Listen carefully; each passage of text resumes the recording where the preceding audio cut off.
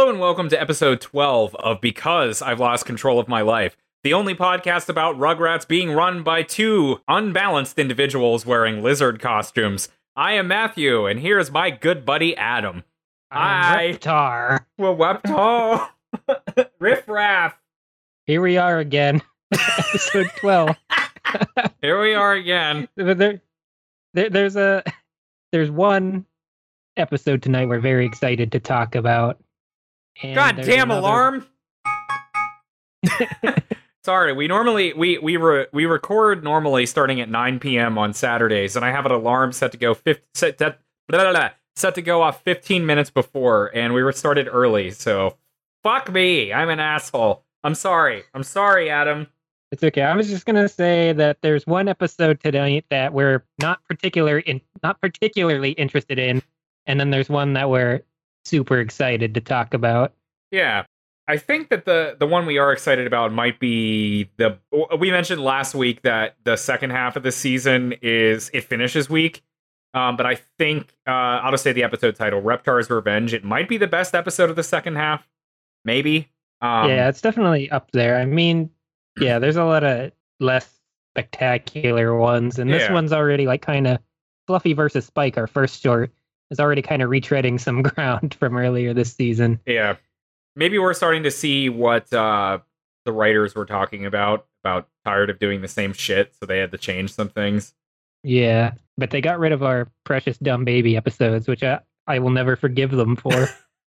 I can't wait to have Paul Germain on this show someday, so we can complain to him about the fact that he didn't do any more dumb baby episodes after season 1. Just tell him to give us some rejected scripts and we'll leave them alone.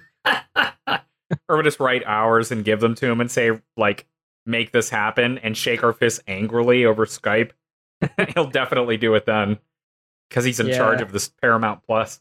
They'll like us and not be annoyed by us. I know you and I have been kind of excited about this. Something we found out about just last weekend. I don't know. Sometime last weekend, whatever it was. But he's mentioned having Paul Germain on the show. We are having somebody on the show soon. Not Paul Germain, but no less impressive and no less exciting for us. We've got Michael Bell on, the voice of Drew Pickles, Chaz, Mr. Mucklehoney. Yeah. So many other people. How exciting. I know. He's probably the coolest person that we could have. I don't know. Yeah, he just seems like a really, really, just from our research online, just seems like a cool guy. So yeah, get ready for us to annoy him for as long as he can handle it in a few weeks. Yeah, 2 weeks from the time of release of this episode, he will be on. We'll call it our season finale, because it'll be after the last episode of season 1, and we'll have our first guest, so that's fun.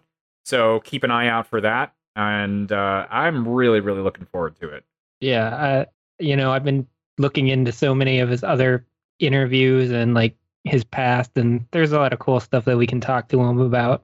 And just so many shows that I can recall growing up with that his voice is just everywhere.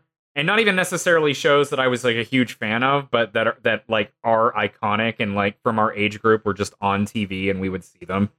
Like Scooby-Doo and Smurfs, G.I. Joe, and the Snorks. The Snorks. Is that an official spin-off of the Smurfs? Or did somebody just say, what if I did the Smurfs? Boy, did them underwater. That's what I'm imagining, some executive. Yeah, I don't know if it's an official spin-off. I think it's just everybody loves the Smurfs. Let's do it again. But we'll do it underwater. I don't know why the executive sounds like that, but he does. I'm just going to assume he does. He's a blob. He's back to our episode. I think it was episode 4, Best Boy on Board. The silhouette of the Best Boy looked like this blob with pseudopods in your artwork. That's the executive, not the Best Boy. The blob that looks like the Best Boy in silhouette.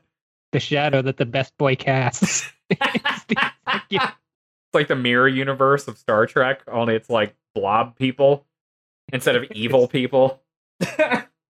I don't know. Is creating the Snorks evil? We maybe someday we'll go back and watch an episode or two and decide whether or not it actually was an evil act to create the Snorks. So how's your week been? So yeah, last week I got my second dose of the vaccine. Mm-hmm. And I on the episode I was talking about how it didn't even have as much of an effect on me as the first dose did. And I was like really gloating about I'm exaggerating, but I was talking about how it didn't affect me. Flash forward to the next morning when I woke up and I felt like I got my ass kicked. That's what you get for taunting nature or taunting your immune system. It's like, yeah, I feel great. Fuck you, immune system. It's like, oh yeah? I'll kick it into high gear. Make you feel like you got beat up there, buddy. That's how your immune system very nearly sounds. had a fever. Is it like 99.9? Well, usually my thermometer reads 97.3 for me. Okay. And so because you're cold man. It went up to like 98.9. Oh, man. I took a couple days off work. Wow. Did you feel bad for a couple days? Yeah. Because, I mean, like I said last week, I know people who've just been, like, sick for, like, a week, like, unable to get out of bed, like, fevers of 102 or whatever. But, yeah, I wasn't that bad. Okay. I mean, I would use it as an excuse to stay home. Because I think, I don't know about your work, but mine, if it's, like, COVID-related, you don't have to use sick days. Just like, no, stay at home. It's fine. Yeah, I think it's pretty much the same thing. I'll have to talk to HR or something with that. That's cool, though. But anything else from your week that you'd like to regale us with before we get to the segments? I don't know. I beat Resident Evil 8 like a dozen times. I beat it once and I was done. Yeah, I got bored with it eventually. I'll probably go back to it, but too bored to unlock everything now. I don't know what it is with video games in like recent years. I just tend to not have an interest in replaying them like I used to. There's so many of them, you don't have to replay the same one. It's true, but then at the same time, like it's I don't know if I'm just less interested or what.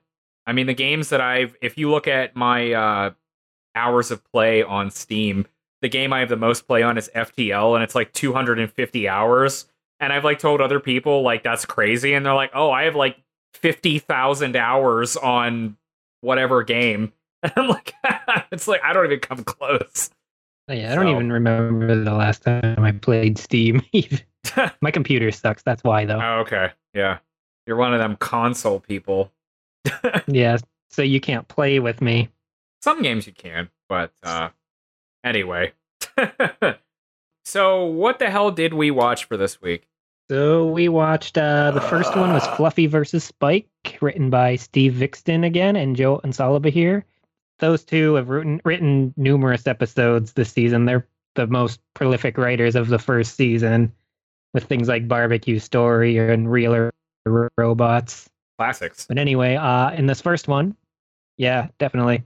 In this first one, Angelica brings over her new cat, Fluffy, to meet the babies. They all settle into a nice game of Tom and Jerry. Also, Stu can't invent for shit, and he's going to drive his family to the poorhouse. What's really funny is, like, it almost sounds like you were just like, fuck it, I'm just going to write the first thing off the top of my head for this, but even if, like, you worked hard at that, or the other way, it's fucking hilarious. There's not much that goes on in this episode. Yeah, it's kind of like, it's the latter season 1 episode. Good, but, I mean, this episode might be, like, 20 minutes long. We'll see. But yeah, so how do we begin this episode? I just watched it an hour ago, and I don't remember. Tommy's taking a look at Spike in his little doggy. I mean, Spike in his little doggy bed. And, well, there's the artwork for the episode, folks. Yeah. If I can only find like a picture of Stu curled up that I can steal. Oh man, what if you did him as like Frankenstein robot Stu, like sitting up, but he's in the dog bed? Oh, the babies are looking at him. I'll figure something out. Yeah, but it has to be Stu in a bed. Yeah, but, in a dog bed. In a dog bed. You hear that, folks?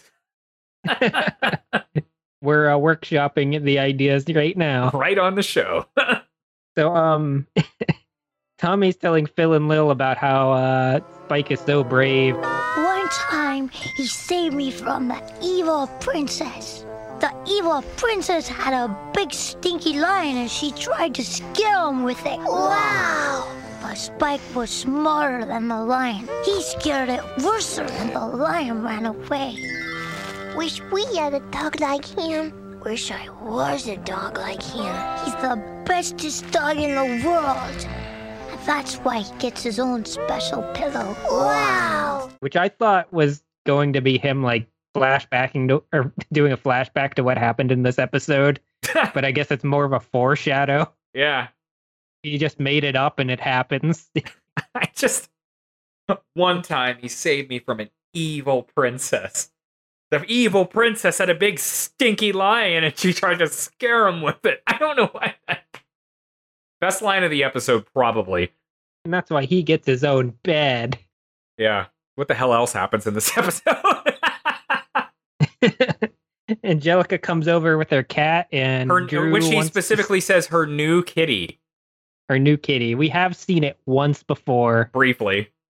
And I don't know if that episode was just like written after this or... Yeah. I mean, it was only a few seconds in the last episode. It could still be her new kitty. Yeah, when Angelica screamed at Fluffy. They had a very different relationship that first day. But yeah, so Drew's come over because Stu has his new coffee maker that he couldn't wait a day or for the next day for for Drew to try. So, what's this big secret invention that you couldn't wait till tomorrow to show me? Yeah, just a coffee maker that I don't know. Maybe that everything that it does, coffee makers didn't do back then. But I'm pretty sure, like, I don't know, you get this in most coffee shops now. The Electro Brewmeister 2000. It grinds, it steams, it even adds the cream. It'll revolutionize the coffee industry. But yeah, that's like, you know, Mr. Coffee Buddy or whatever. Is that a thing? Is that a brand, Mr. Coffee Buddy? Yeah. No. It should be. I feel like holding the cream like right next to the hot coffee machine is the very bad idea. Yeah, it'd have to be like heavily insulated, one would think. You can tell there's a lot to talk about in this episode because like we're talking about the logistics of putting cream in a fantastical coffee machine. So yeah, the adults, they all fuck off to the kitchen to go look at this machine for a convenient period of time. Yes. So we can set up the dynamic in this episode, which is Fluffy bad, Spike good. Yeah, and Angelica has to do shit. Oh my god, I have like no idea what to say about this episode. She puts the cat high up on the shelf where she belongs in comparison to the lowly dog Spike on the ground. Here you go, Fluffy. The highest place for the bestest pet. Fluffy knocks something down off of that shelf onto Spike, like out of a bowl. It looks like it's like ground cooked beef or something. I have no idea what it's supposed to be. Spike, look out! I'm guessing it's Spike's dog food or something that they put out of his reach for some reason. Or it's her food, Fluffy's food, so Spike doesn't eat it. I guess. It's just so random. And I guess because there's no, like, showing what happens. But it looks like it's ground beef or something. What you might not know if you didn't grow up in the 90s is that people used to keep plates of ground beef on their shelves. 90s kids know. It was always a pain when your pets would knock it over. I think that's why we don't do it anymore. Yeah, that makes sense. Like my cat's always knocking shit over. I got home from work last night and I put my wallet, my keys, my work keys, and my phone down on a little table I have by the door that I like sit in the chair and like put my shoes on and whatnot. And I was sitting on the couch after showering and he jumps up in there and stares at me and one by one knocks each of the things off. I think he left one thing and I'm like, please, buddy, knock the last thing off. I need you to do that for me. And he just stared at me and then jumped down just to be a spiteful bastard because he's a cat. Oh, man. Yeah, my cats, they're not allowed up anywhere like higher than a couch. Yeah, we found a whisker on the kitchen counter today. Oh. Like, oh, shit. Somebody's been being a bad little bastard. Was it? Yeah, we went Go ahead. we went for a walk, Yeah. and the apartment was their oyster. The world is their toaster. That's a Rugrats reference. So Angelica starts doing this weird like Viking dance. And she even has the helmet with the horns that she learned in ballet class. And it's like the what is it, the Ride of the Valkyries? Is that what the Yeah. something like that? Yeah, it's something like that.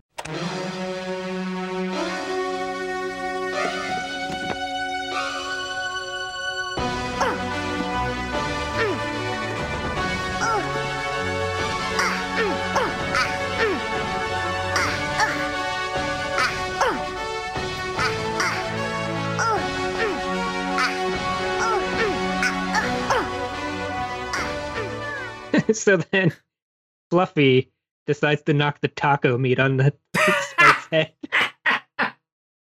And the grown-ups, of course, assume that it's him because everything in this series is his fault. We've already seen that they're dumb when it comes to Spike. Even when he's like outside, they blame him for stuff that goes on in the house in a previous episode. So he has to go in the garage, just like when he was a bad little puppy. Or no, that's what happens after this. When Fluffy knocks over some like plates, commemorative plates or china or something that are on little display stands, which Spike tries to save. Yeah, this is where like the Tom and Jerry shit comes in. It's like Jerry trying to break shit so Tom gets in trouble. Mm-hmm. We kind of referenced this when we talked about the new short Night Howl last week, and how Spike's brain isn't necessarily a dog brain in that. And so, yeah, like a dog wouldn't save your plates, but I think that's as far as they go with it in here. Yeah, if he's more intelligent than that, it's probably after season 3, because I don't remember anything like that. But basically, because it's a cartoon, Spike is as intelligent as he needs to be for the plot. Yeah. But after he saves 2 of the plates, but then Fluffy knocks another one down and it lands right in his spine, and he like yelps and they crash, and that's when Dee Dee drags him off to the garage. It's the garage for you. That's right, Spike. You have to stay in the garage, just like when you were a bad little puppy. And then they decide to play a game of Simon Says. Okay, the first thing you gotta do is poke yourself in the eye! No! Do it! No! Do it!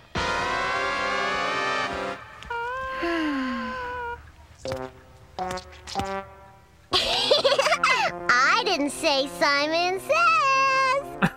This it's like the quickest he's rolled over after being defiant, though. He's given up. If he's ever even rolled over before when he was defiant. Yeah. Well, there's another moment where he's defiant for a second. Before Angelica screams, he says, "Angelica, why do we always do what you want to do?" And then she just shouts. She thinks for a second and then just shouts, Because! like, Fluffy, of course, lays in Spike's lovely dog bed.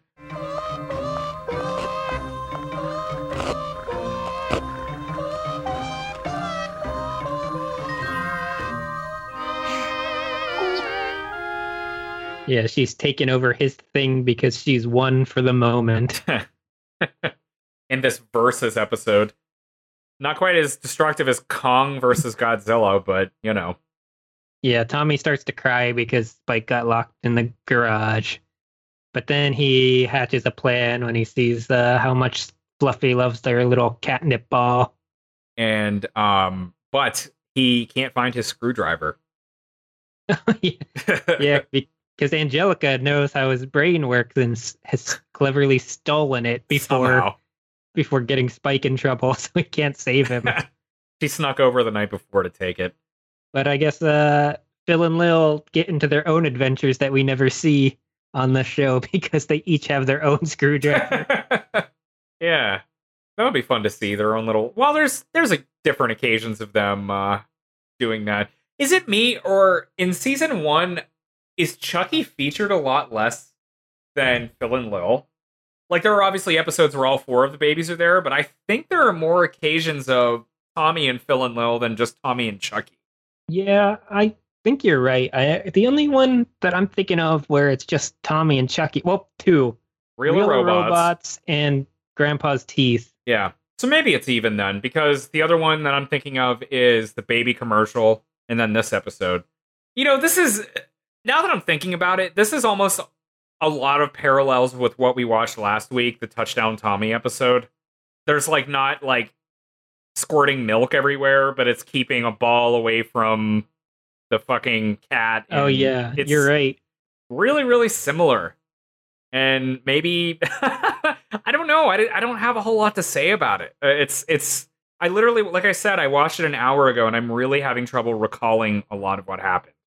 It's also very reminiscent of Monster in the Garage, where the mouse is knocking shit over and Spike's getting blamed. Yeah, exactly. So maybe this is why the writers exhausted all of their possible ideas for this, which is why they had to go for the more imagination-based episodes, I guess.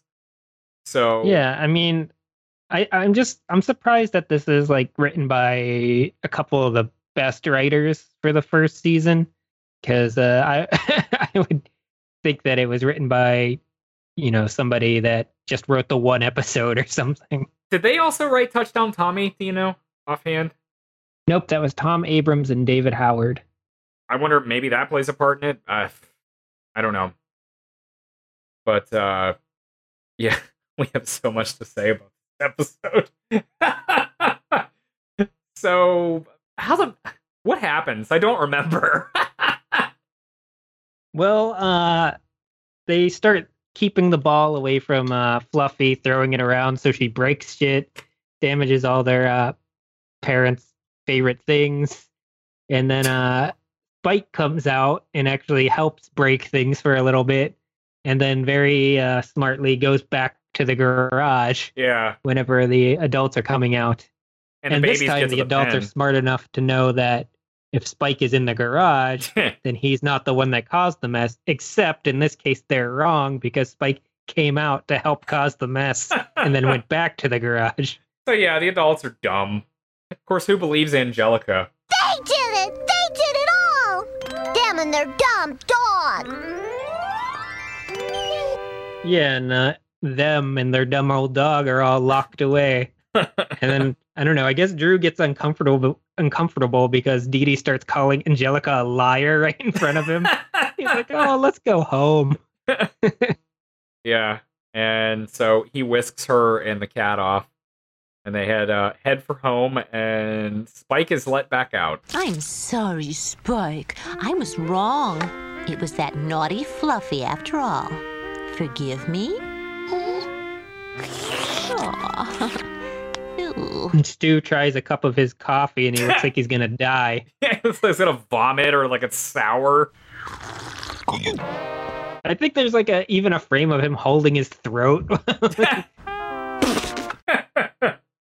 yeah, they give the catnip ball to Spike, and it's his new toy. So ultimately, Spike is victorious. He is the favored pet once again, and he has a new cat toy. Yeah, and presumably he gets his old dog bed back too. Yeah. And what else is there to say about this episode? The quickest we've ever gone through an episode of the show. I mean, I don't even know if the music in this one was particularly interesting. I can't think of a single thing. The one line that made me laugh really hard was when Tommy starts crying. Stu picks him up, after all the things that, all the plates have been broken. It's okay, champ. None of that stuff was all that valuable anyway. But that's it. That's the only line or anything that really made me laugh or really stands out to me. Just a okay episode. Yeah, maybe this is the weakest episode. The other episodes that were less funny, at least were full of heart, stuff that we talked about. I mean, Barbecue Story was funnier than this, but it had a lot of, but it was one of the less funny episodes in the season. Yeah. But it was really good. It's one of my favorites. How can you not love an episode where the babies almost die from a dog mauling them? Well, and Tommy also learns that it's not okay to just eat something that you see for the first time. Yeah, somebody learned their lesson. Yeah, it was an arc. In this one, the babies and the dog get away with shit. everyone's the bad guy in this episode. Yeah, it's okay to be bad to bad people. Yeah, that's the moral of the episode. It's okay to be bad to bad people. And to get away with doing things that would normally get you in trouble. Yeah. As long as the bad person is blamed. And it's always the cat who knocks over your taco meat from your shelf. Oh, that's all, folks.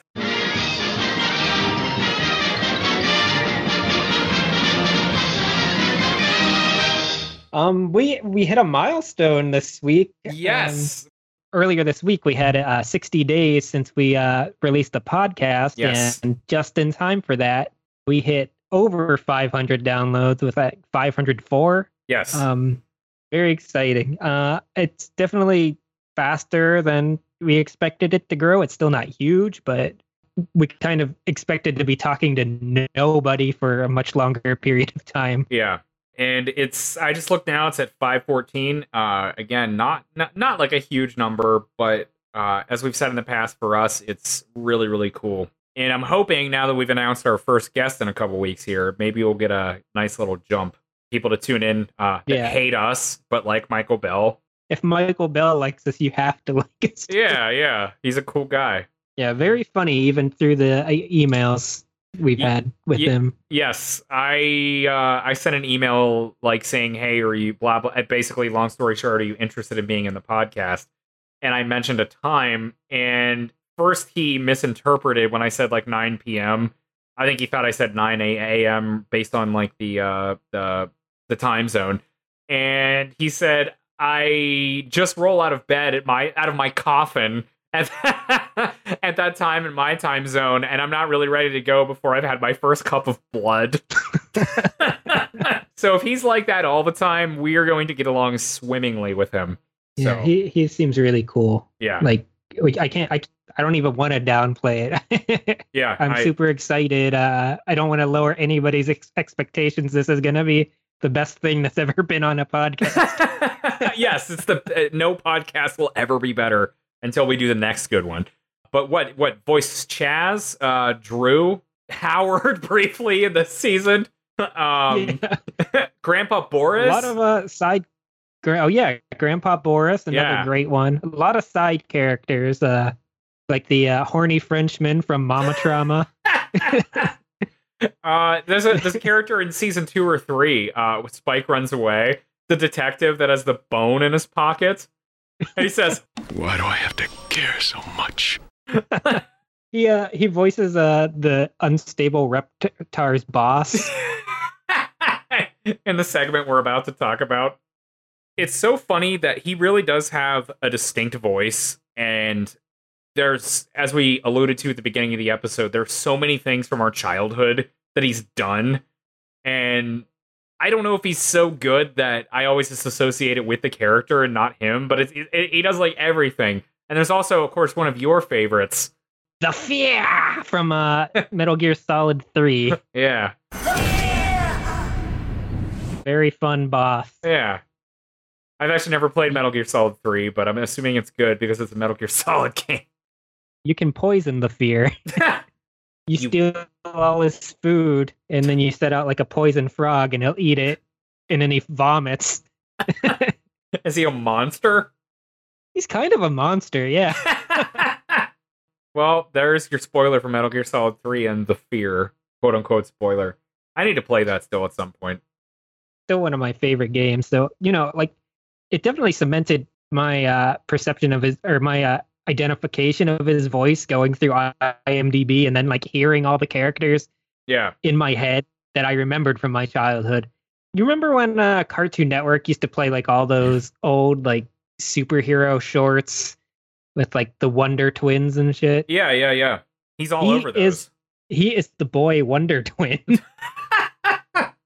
As well as the monkey Gleek. And Scooby-Doo stuff, and it seems like he was like a million villains on that show. You take off a mask and on Scooby-Doo, it's Michael Bell. Was he Creeper? I mean, probably. Creeper! The same voice as the Fear. Basically. But yeah, again, long story short, very much looking forward to having Michael Bell on the show. looking forward to that, and I hope you all are too. So, the second segment, the sleeper hit of season 1, an episode I always forget, but it's one of the best episodes of the season and probably the best of the second half. Yeah, we completely forgot about this episode before we watched the series this time for our show. I may have seen this episode like 2 or 3 times as a kid, because it didn't stick at all. Which is funny because this Fluffy versus Spike really stuck with me as a kid, but there's like nothing fucking happening. Like it's. Yeah, it's. I just remember being. I didn't think I mentioned it when we saw Fluffy a little bit, the one episode, but it weirded me out that it had the same hair as Angelica. Okay, so Reptar's Revenge. This one written by Peter Gaffney, who did Monster in the Garage also. The Pickles take all of the babies for a nice visit to a shady carnival. But when Stu and Dee Dee go on a ride alone together to make out, the babies take their chance to hunt down an unstable man in a Reptar costume. Just the absurdity of this episode. There's a lot of absurd stuff in Rugrats, and I'm jumping like way to either like halfway or the end of the episode, but the guy just like freaking out over losing his cereal that he's seemingly addicted to. But I love those bite-sized sugary morsels. Yeah, well, you've had enough sugary morsels for one lifetime. And then upon being fired from his job, just completely losing his mind and basically turning into Reptar and having like all the carnies like hunting him down with like lassos and nets. And Dee Dee just being like totally disgusted by the horrible lizard running around. But yeah, we begin with the babies looking in at this neat, grimy, shady carnival, as you put it. The Sleazola Brothers Carnival. Is that what it was called? Yeah, that's the ticket stand. The animation and the way that the carnies act, too, and some of the voice choices. And, like, the promoter just looks like a stereotypical sleazy, like, car salesman or, like, event promoter with his cigar and his little mustache and his cheap-looking suit. He's like half of the characters in Tales from the Crypt. Now all he needs is to be, like, chainsawed in half or something. Like, no, what's his name? Joe Pesci, who I thought it was Danny DeVito most of my life. And then I watched it again as an adult. I'm like, when the fuck did I watch this that I thought that was Danny DeVito? When you're little, any short-looking person is Danny DeVito. Short-looking Italian man. Isn't it great that he's only like 4'10"? It's pretty good. My next office, assuming we don't become millionaires from this podcast, I have it on a wish list to get. I think I mentioned this before. A life-size cutout of Danny DeVito, and I just want it sitting in my office all the time, looking out. Oh man, it would be like a life-size cutout of Danny DeVito with the wood. Oh no, you don't! What are you doing? Did I send you the Lion King one? I sent you the Lion King one. Oh, you sent me the Lion King one. Okay, yeah. I couldn't remember which way that went. And I sent it to my friend Chubbs, and he said, like, I think he said, like, that man is my Jesus, or something like that. Oh, no, you don't! Oh, man, if they did a live-action version of this, that sleazy carny would have to be Danny DeVito.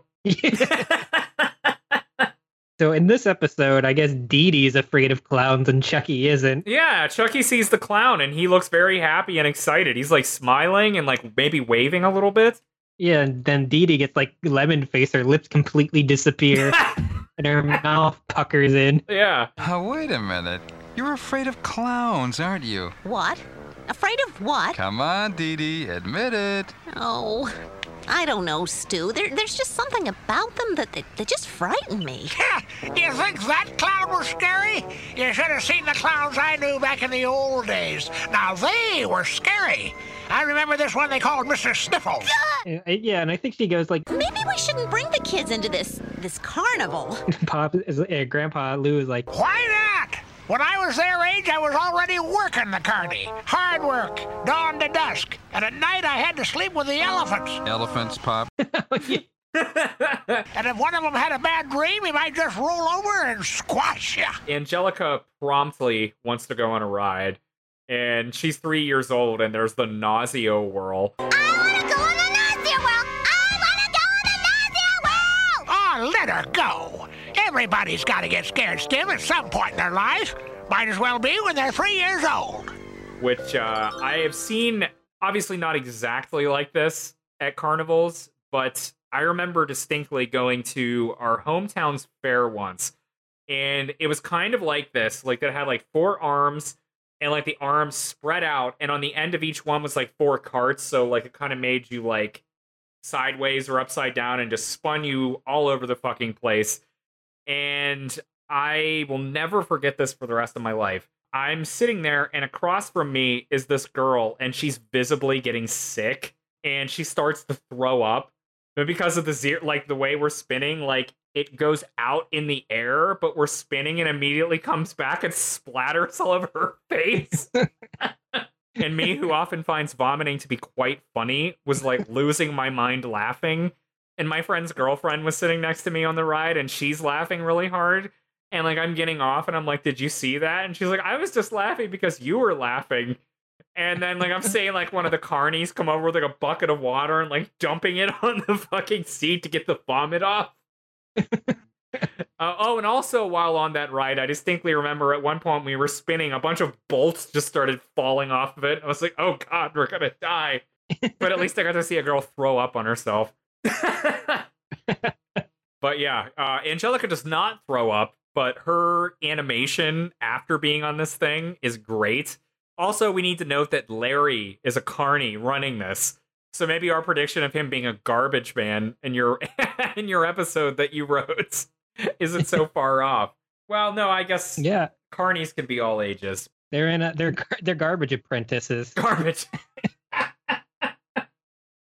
Before they do useful work like being garbage men, they work as carnies. It's like an apprenticeship. One little thing I noticed is at the sleazy carnival, the manager's little wagon or something has like a nudie photo in it. there's like a naked lady on the door, but she doesn't have nipples or anything. It's just boobs. I didn't see that. I didn't notice anything this week. The first time he's yelling at Reptar, I think it's the same voice as like one of the ad execs who is also talking to a Leo. Does he say Leo again in this episode, or am I just inserting it because it's the same voice? He does say the unstable man is Leo. The unstable man in the lizard costume. Dee Dee is so disgusted by this fucking lizard man. Dee Dee and Stu decide to take her after Angelica's traumatic experience, where Larry thinks when Stu says she's gonna be sick, he's like, "Give it a kick!" It's like the numbers on the speeds on the ride are like mucho fast and then Mach 1. Yeah, I imagine like she gets a space helmet like that they put on her. Yeah, I've never ridden a ride where you need a space helmet. Yeah, I imagined her like throwing up in it and it being like a astronaut's head exploding inside a space helmet. Have you ever been on a ride where you got sick or anything like that, or that scared you as a kid? I mean, like as a kid, I was afraid to go on the roller coasters, but I never got sick on a ride. Yeah, same. Going as an adult though, some of the rides don't treat your body as well, especially if you're sitting in the wrong position. Like the Music Express, if you're the heavier one, you have to sit on the inside, or else you're going to squash people and mangle your body. Yeah. There's a ride called the Tumblebug. I think there's only 2 of them left in existence now, but I remember when I was a little kid, I went to a place called Conneaut Lake Park in Pennsylvania, and it's like a really, really small old school park. There's not a ton of rides, but it's basically just a thing that just goes in a circle, and it's a really, really old ride. It's cool. But anyway, like I was there with my mom and dad, and I was like 3 or 4, and like it was like my mom, my dad, me, instead of like me in the middle. and like we're like going around really fast, and like I'm like sliding out of the ride, like about to fall off, and they're holding on to me.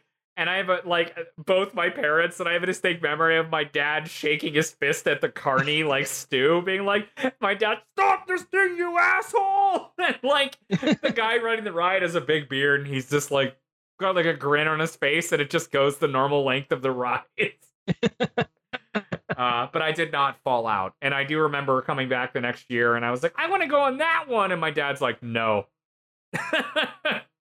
That's the same one they have at Kennywood, right? Except they call it the Turtle. Yep. Those are the only two places they still have it. Kennywood and Conneaut Lake. I do like that ride still. Yeah. It's a very fun one. Agreed. But anyway, so when Angelica comes off of this ride and her like looking like a ghost, and like the way she like walks or like stumbles over whatever that is. She's got a shaken baby syndrome. Gotta bring that joke back. And Angelica says, "Are you all right, hon?" And she goes, I think so, Uncle Stu.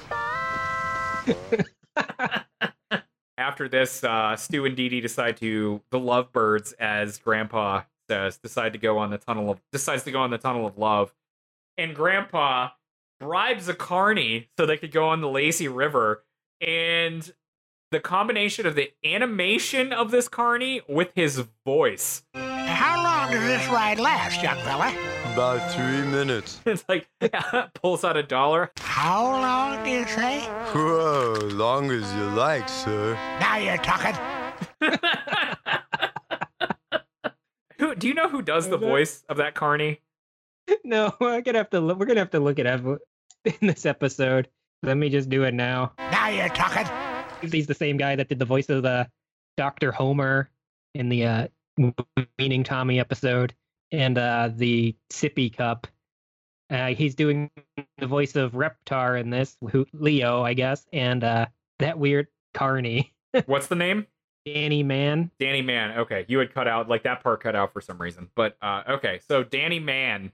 He's the man. Yeah, didn't we say last week he's like the how did you describe it? He's the fifth Beatle of the show. Yeah, he's the fifth Beatle of the show. Yes. Let's just go with that. But great, anytime he's on the show, great voices. $1 to take a nap? All right. All right, man. It's probably Larry's dad. Hey, whoa, son, you want to work at the carnival with me? It's like, yeah, Dad. Better than working with Steve at the Octoplex.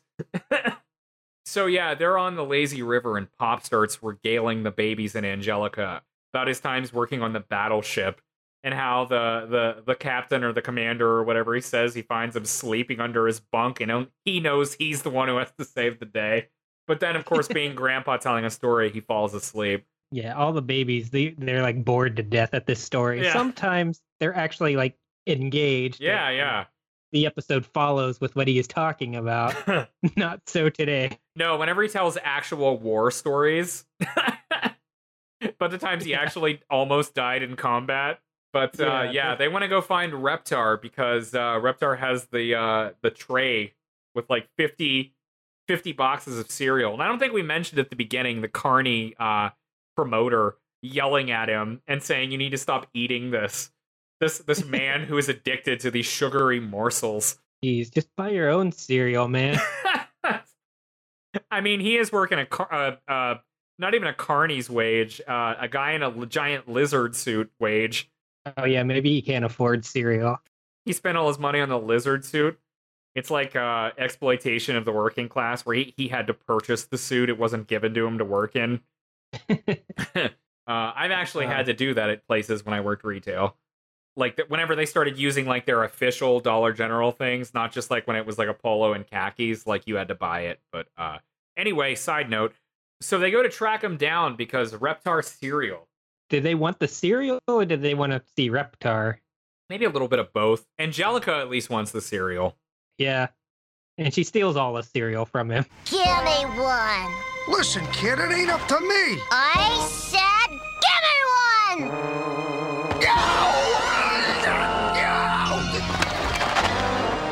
Hey, come back here. Yeah, she kicks him and runs away. with it. The tray. And that's when they start having their little chase through the carnival. Yeah. And he's already acting a little deranged here, like knocking over stuff and beating his chest in anger. And meanwhile, Stu and Dee Dee are having a very romantic evening in this dirty water tunnel of love. Stuart? Yes, my sweet. I love you right now. And I you. Look into my eyes, darling. They're eyes that see only you. Oh, Dee Dee. Stu. Dee Dee. Stu. Dee Dee. Stu. Dee Dee. Little known fact, this is the episode after which Dill Pickles was conceived. I think we were going to make that joke in another episode, but let's leave it here. Or we forgot to make that joke. He doesn't show up for a few seasons, but you got to think Tommy's still the same age. It's only like 9 months later. Yeah, and then they got rid of him for the reboot. They sent him away. They left him at a store and just never got him back. He wasn't smart like Tommy to get back. They're like, well, he's useless, and we got one good baby. But yeah, as Reptar gives chase, he and Angelica are having a tug of war with this tray of cereal, which gets flung into the dirty river and turns it green, and Reptar jumps in the water after it, and it's just like, he's like completely submerged.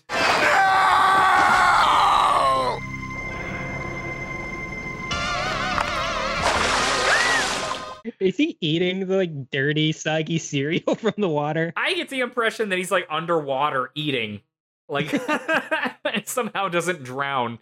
And that is when Dee Dee and Stu come by. Oh, Stu, darling. Dee Dee. Kiss me, I say. And then he very calmly gets out of the water and walks away. So it turns out he's not actually unstable. He just had the same reaction that Lisa Simpson did when she drank the water at Duff Gardens. And that happened before this episode. Which is why he's unbalanced. This is like the second or third time he's been in that water. That water makes you addicted to Reptar cereal, and it makes you unbalanced. It makes you actually think you're Reptar. So yeah, the babies and Angelica run back to the lazy river, and they get in with Pop. And Reptar is having an argument with the sleazy promoter. So there I was, face to face with this little 3-foot monster. She grabbed one end of the tray, and I grabbed the other end. That's it, Leo. I have had it. You've been nothing but trouble ever since day one. You're fired. And then we get the classic line of the episode. Fired? You can't fire me. Me, Reptar.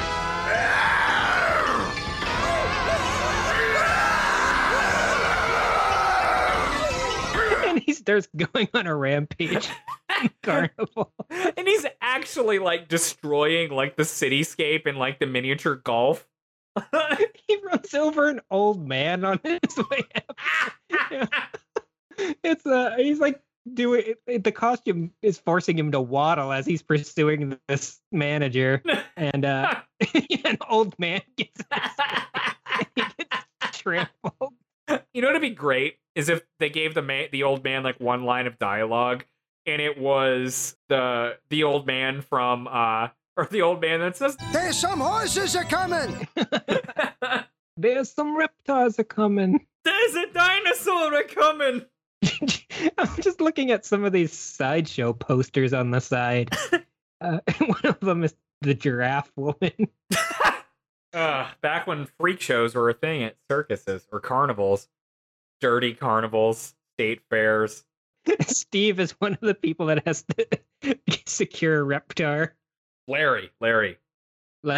Yeah, you're right. It's Larry. And he's got a net, and he's just like swinging it back and forth.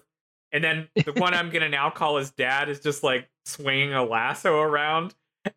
And the sleazy promoter is like pointing and holding his cane, like after Reptar's climbed to like the Empire State Building of like the miniature golf course. Oh man. And we're not just calling the Reptar guy unbalanced. They go to leave after this happens. Dee Dee says, We should probably go anyway. With unbalanced people like that lizard man running around, this is no place for innocent children. he needs to visit Dr. Lepetamain. Do you think he would show up to the doctor's office wearing the Reptar outfit? Like he's just lost his mind at being fired, and he shows up at the doctor's office. Me here for psychoanalysis. I see another entry into the Hannibal Lecter series of books with the transformation into Reptar. Because one of the themes of all those books is like transformation into monsters. Have you read the books before? I read the first 3. I really liked Red Dragon and Silence of the Lambs. I read Hannibal, and that one is kind of awful. There's like some good stuff in it, like some very interesting stuff, like in as far as the treating of animals that we farm for meat. Yeah, there's that angle of it was very interesting, but the overall arc of the book and some of the themes in that one were a little ridiculous.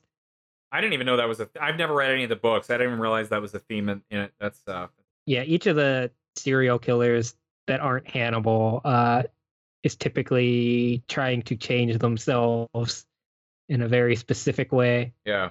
The first filmed version of Red Dragon Manhunter, which was like before Anthony Hopkins was Hannibal, that's a really good movie and it's really stylishly made, but like nobody ever remembers it for whatever reason. But it's a good movie. Random. We're jumping away from the topic of the best episode of the second half of the season, but I don't want to understate it. I would say definitely go back and watch this one because it is. I said a sleeper hit at the beginning, and it's for whatever reason like we said, we did not remember it, but it's a good one.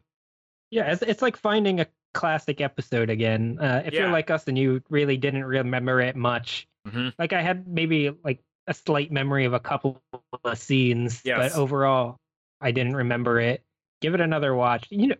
Watch this whole series like as we're watching it too. Like they're good. Don't just listen to us talk about it. I mean, yeah, and in our social media, feel free to comment and say, like, hey, you're an idiot for saying this about this episode. We would love to have Twitter wars with you. But yeah, long story short, Reptar's Revenge, great segment. Go watch it again.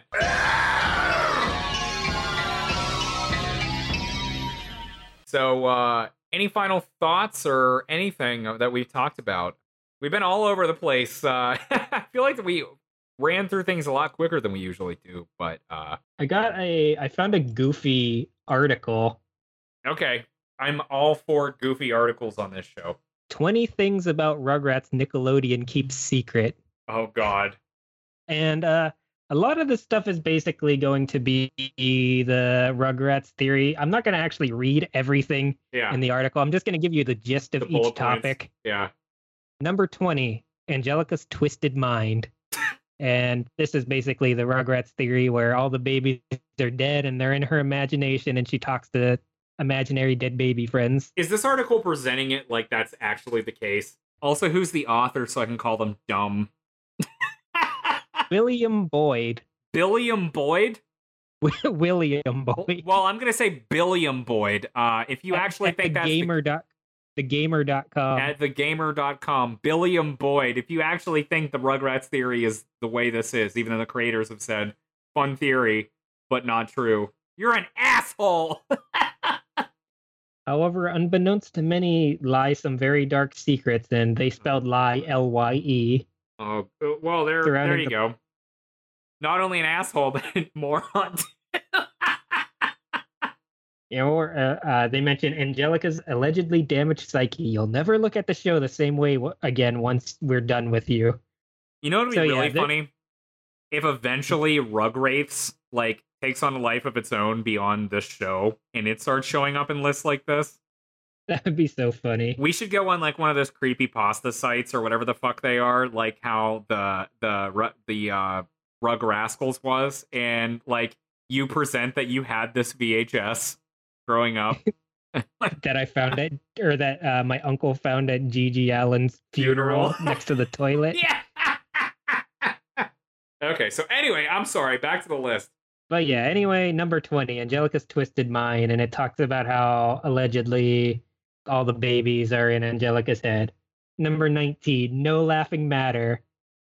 This is talking about how it's messed up that Tommy got kidnapped once by a couple of criminals. It was one The of the things highlights of the Nickelodeon tries series. to keep secret from you is that Tommy got kidnapped in their episode. How are they trying to keep it a secret? It's one of the fucking episodes. It's not like an episode where they aired once and they won't re-air it. Number 18, Grandpa Lou gets lonely at night. And this is a reference to the Space Vixens Lonely- tape he has later on. Okay, yeah, Grandpa Lou cranks his hog to porn. The Sad Demise of Chucky's Mother, number 17. This is definitely ripe for people who write the creepypasta and Rugrats. But basically, they try to keep it secret from you by making an episode about it. So, number 16. Did Chucky join her? This is back to the Rugrats theory, Oh my god. where they say that Chucky died during childbirth. Are they actually trying to pass this off as like an actual thing? Like Like, there's a think it's just like conspiracy at lazy thing where Nickelodeon. they're just copying all this, all these Rugrats theory things, and they're not saying Yeah, I like don't this know. is a theory, like Nickelodeon is actually keeping this a secret from you. it's a liberal conspiracy. they don't want you to know how messed up this show is. It's messed up enough without all this dumb shit. It's a fucking there's a dead body in an episode of this show. But nobody ever talks about the skeleton at the bottom of the fucking dead male pit. Nobody but us. Nobody but us. We're the real truth seekers of the Rugrats universe. Number 15, Deeply Disturbing Origins of Tommy. Oh god. This is basically the Rugrats theory again, where he's stillborn. Number 14, supposed dark reason for Dill's odd behavior. Something about him getting brain damage due to something. What? Okay, I'll read it.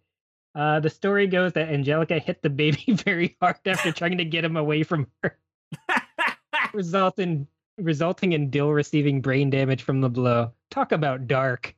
This theory strand is so dark that it will make you watch the show in a completely different way the next time. Yeah, the next time I watch the show with an episode of Dill, I'll think about how this author's a fucking idiot. Number 13, flippant joke about the death penalty.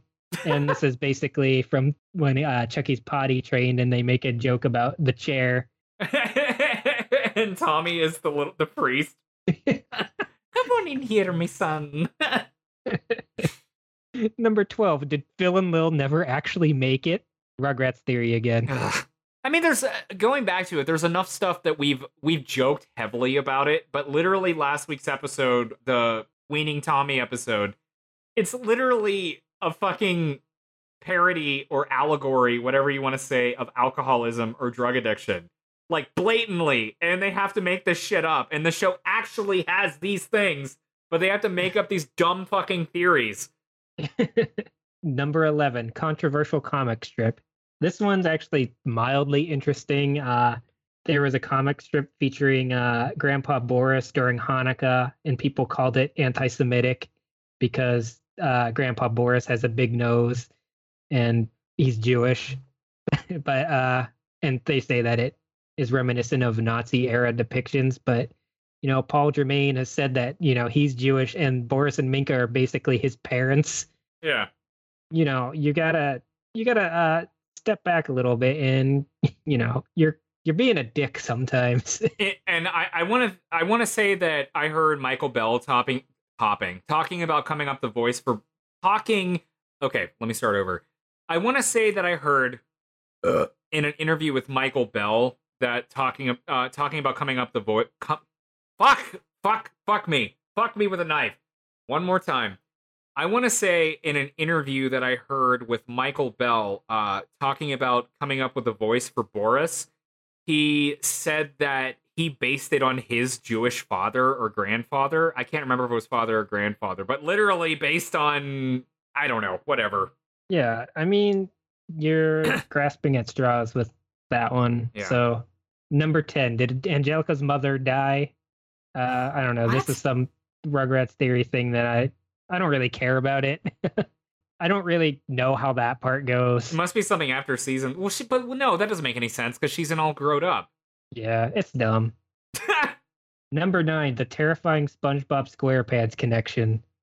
This Okay. one is basically that they ran a SpongeBob short during one of the movies, and they cut out a background image because they thought it was too scary.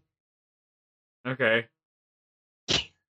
They didn't want you to know that about Rugrats, that they cut out the background of a SpongeBob short. Oh. Number 8, Chaz's creepy sock puppet.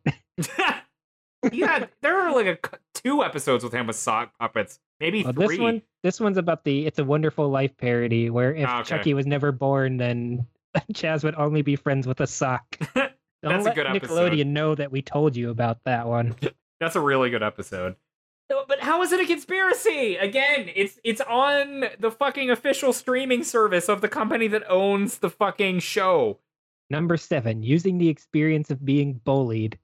And this is basically about how when Paul Germain was younger, he was bullied by a girl. And so they used that for the show to, be a little bit different. But Nickelodeon doesn't want you to know that. Number 6, the presence of a not so PG rock group. And this is basically talking about how Devo has some songs that you wouldn't want your kids to listen to. Yeah. Number 5, Angelica's intimidating inspiration. She was based off of Dallas's J.R. Ewing. I have no idea who that is, No idea. what it means. Never watched Dallas. I don't even know if it's true. Probably Also, is. They considering the fact that the 1 or 2 before on this list, you state how it's based on Paul Germain's bully growing up, and then you say then he says it's based on a character from Dallas. Yeah. So, okay, you're already whatever. Well, I think they based the creation of the character on his childhood experience, because I have read that elsewhere. Yep. And then I guess Details of the character, maybe. Yeah, details of her personality. They based off of J.R. Ewing, which I don't know. Maybe I'll look up some of his best bits. Yeah. Next. Number 4, an unfortunate spat. This is about how Paul Germain left the show after season 3. Maybe the network actually doesn't really want to want you to know about behind the scenes drama. Yeah, that one is conceivable. And although I have actually read that the goal with the show was to reach, I think it's 65 episodes, because with that you can go into syndication. Like, for whatever reason, there are like rules about syndication, and you have to have or at least there were, and they wanted it so that they could have a new episode on, or a different episode on every single day. And that's actually the reason maybe they stopped. Like, they got to the number of episodes they wanted, and that's why they went off the air for a few years. But it also might be because Paul Germain left. Maybe it's both. They got to the number they wanted, and then Paul Germain left, and then they didn't want him back. I don't know. Or he didn't want to come back. He moved on to other things. Yeah, it could be. I mean, they weren't accepting his creative. Maybe even when they were going to come back with season 4, maybe initially they did have him, and they're like, well, we're not going to go this route. And he's like, well, fuck off. Yeah, I mean, I think I have read about it. I just don't really remember. We'll have to look into that. It's not really. I don't like the episodes after season 3 so much, so I don't really care why they're bad or not. So number 3, and this is kind of where this is kind of a really stupid one. Number 3, Tommy was voiced by a woman. Bart Simpson was voiced by a woman. Chucky is voiced by a woman. Phil is based by a woman. Lil, big surprise, voiced by a woman. It's not just Tommy Pickles who was voiced by a woman, but the rest of the babies too. Yes, instead of getting males to voice the baby boys, females were used instead due to their high-pitched voices. Tommy was voiced by Elizabeth Daly. Chucky Finster was voiced by Christine Cavanaugh. Phil DeVille was voiced by Kath Soucie, and Dill Pickles was voiced by Tara Strong, despite the fact that these babies are male in the popular cartoon. That's pretty standard operating procedure for voice acting, because women do have higher pitched voices typically. They do younger voices. That's pretty standard, and I don't think they ever tried to hide that. Yeah, and little kids they grow up, and so you have to recast them if you're keeping the characters the same age. But here's the last line of that paragraph. This is one we're sure the writers didn't want you to know about because it's quite possible that it will be annoyingly stuck in your head the next time you watch the show. Sorry. Matthew is making some disgusted faces. We're going to end up with a fucking feud with this author because, what was it, Billiam? I don't remember the last name, so I'm just going to call him Billiam Ford. Billiam Ford, you're an asshole. I put a curse upon you and your family. Number 2. Reptar got the show sued. We talked about that before. Yeah, but that's, again, does Nickelodeon, did they ever want to hide that? Maybe when it happened, but like it's common knowledge that the Toho company and Godzilla. And number 1, hating on their own creation, and this is about Arlene Klasky not liking Angelica initially. I want to say there have been official Rugrats documentaries where they've talked about this. She's definitely been open about it. She's talked about it in interviews. Yeah. We've seen it in multiple places. But I mean, as far as the way this list is concerned, that's probably a more legitimate one. Yeah, yeah. And they split out the Rugrats theory between like 10 of them. And Tommy Pickles was voiced by a woman. Oh my God. In the top 3 things they didn't want you to know. The top 3 things above all the babies are dead. Just imagining them. When you hear E.G. Daily, did you know it actually stands for Emily? Or whatever it is. Elizabeth. Elizabeth, sorry, E.G. Daily. Huge fan of yours. Did you know that the E stood for Elizabeth, as in woman Elizabeth? Did you know Elizabeth was a woman's name? Would that surprise you? Billiam Ford, you are a clickbait writing scumsucker who can't spell lie right. He probably got paid 2 cents for this, so. Yeah. Well, I guess he's got one thing on us. If he got paid for that article, it's more than we've gotten out of this podcast. And he put infinitely less work into it. Oh, but hey, I will say that one of our fans was messaging us on Twitter, and she retweeted something after we got to 10 episodes and said, "Can I get a Reptar bar to send these boys?" So we're gonna have people sending us old rotten candy. So that'll be worth it. Yeah, that'll make it all worth it. and another one of our mutual followers on there, she was talking about how she actually tried a Reptar bar, and it was like basically like a chocolate bar filled with icing. It sounded horrible. I always thought of it as like caramel that was just like colored green. I mean, that would be good. Yeah, if it was actually like icing. That's kind of weird. I'd still try it. That makes me want to ask you, when's the first time you realized something could be too sweet? Oh, that's a really good question. I don't know, but something growing up, I never liked cake. Like, I think because for the most part it was just like cheap, like box ready-made stuff. I didn't know what like good cake was, and I don't know. I'm not someone who typically is big on sweets, but then the sweets that I do like are stuff like baklava, which is literally like soaked in pure sugar syrup. So I don't know. Maybe I'm not the one to ask. How about you? Well, I remember being a young teen, I think probably like 14, and I hopefully younger than that. But I remember having this idea for a while that I wanted to eat peanut butter with marshmallows. One day, I got together a bowl with like a couple tablespoons of peanut butter and a handful of marshmallows. I put them together, stirred it up, took like 1 or 2 bites, and I was like, I'm done with this. And from that point on, I had a concept of too sweet, and I tend not to eat things that are overly sweet anymore. Those 2 things in ice cream might be good, but like a giant bowl of just peanut butter and marshmallows maybe is not the best idea. No. Speaking of ice cream, what kind of ice cream do you like? Let's talk about ice cream to get the bad butter taste. Pecan. Butter pecan. I like the old people flavor. Candies. Do you like old people candy, like Rolos? What are Rolos again? They're like, they come in a little tube, and they're like little chocolates full of caramel.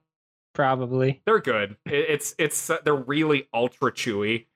I've always associated them with old man candy, and since I am an old man and always have been, I really like it. I just had a mint chocolate chip ice cream sandwich today from Tillamook, the dairy company that makes really, really good cheese. Their ice cream, if their ice cream sandwiches are any indication, also very, very good. So that's your favorite ice cream, mint chocolate chip? It's one of them. I also am a big fan of pretty much anything with peanut butter, pretty much anything with like streaks of peanut butter cups, and that kind of thing. I love, as far as like sundaes go, I love banana splits a lot. I've never had one. I like banana flavor, but for whatever reason, like the texture of banana like bothers me. But that being said, it's been a long time since I've tried to just like eat a banana. Like, I guess I associate bananas with being like Tommy's mother, so I don't want to eat them. But you think you're eating a person. Or at least associate them with humor, not food.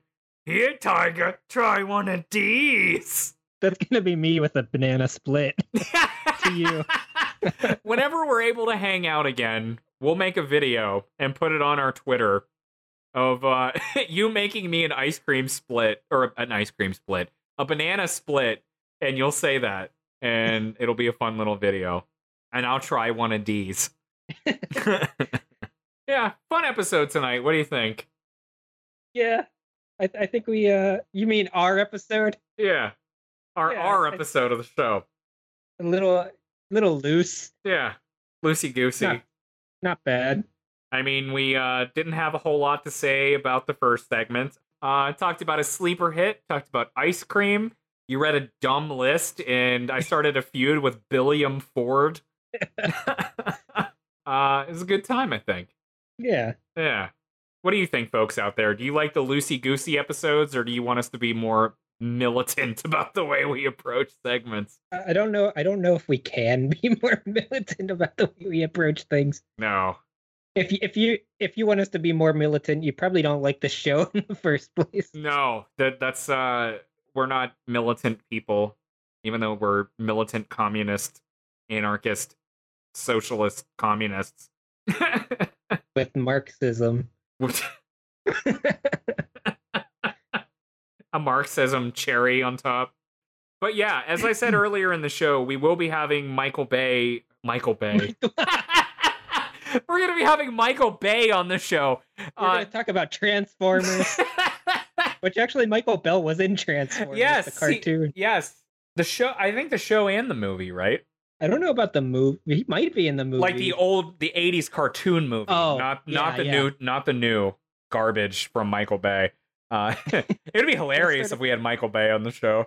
Let's start a feud with Michael Bay also. Yeah, Michael Bay, your movies fucking suck. He could get our podcast shut down, like... Probably. It's a good thing we're ants. Yeah. He's sitting on top of his pile of money. He can't even see us. You made fun of my movies, and he's gonna crush us. We're gonna be like the Tanya Harding incident, only it's gonna be Michael Bay. Kneecapping it's gonna be to death. Instead of the kneecap, it's to our skulls with a nightstick. But no, Michael Bell, not Michael Bay, will be on the show in 2 weeks. I think that'll be a lot of fun. Again, he seems like a really, really great guy. Just from his emails, I think we're going to have probably a lot of back and forth, but I also imagine he's the kind of guy we could probably throw one question at him and he'll just give us magic. Yeah, hopefully. Yeah. So really looking forward to that. And yeah, as always, we really, really appreciate you tuning into this show. And we will see you here next week on Because I've Lost Control of My Life. Like what you heard? Tune in Sundays at 7 p.m. to all of your favorite podcasting platforms, or go to lostcontrolpod.com for new episodes of Because I've Lost Control of My Life. You can also email us at lostcontrolpod@gmail.com. That's lostcontrolpod@gmail.com. Hello there. This is our podcast that we do about the babies. All the babies are here with us. We've got the Tommies. We've got the Phil and Lils. And Chucky is there too. And when Angelica comes, she tries to beat them up.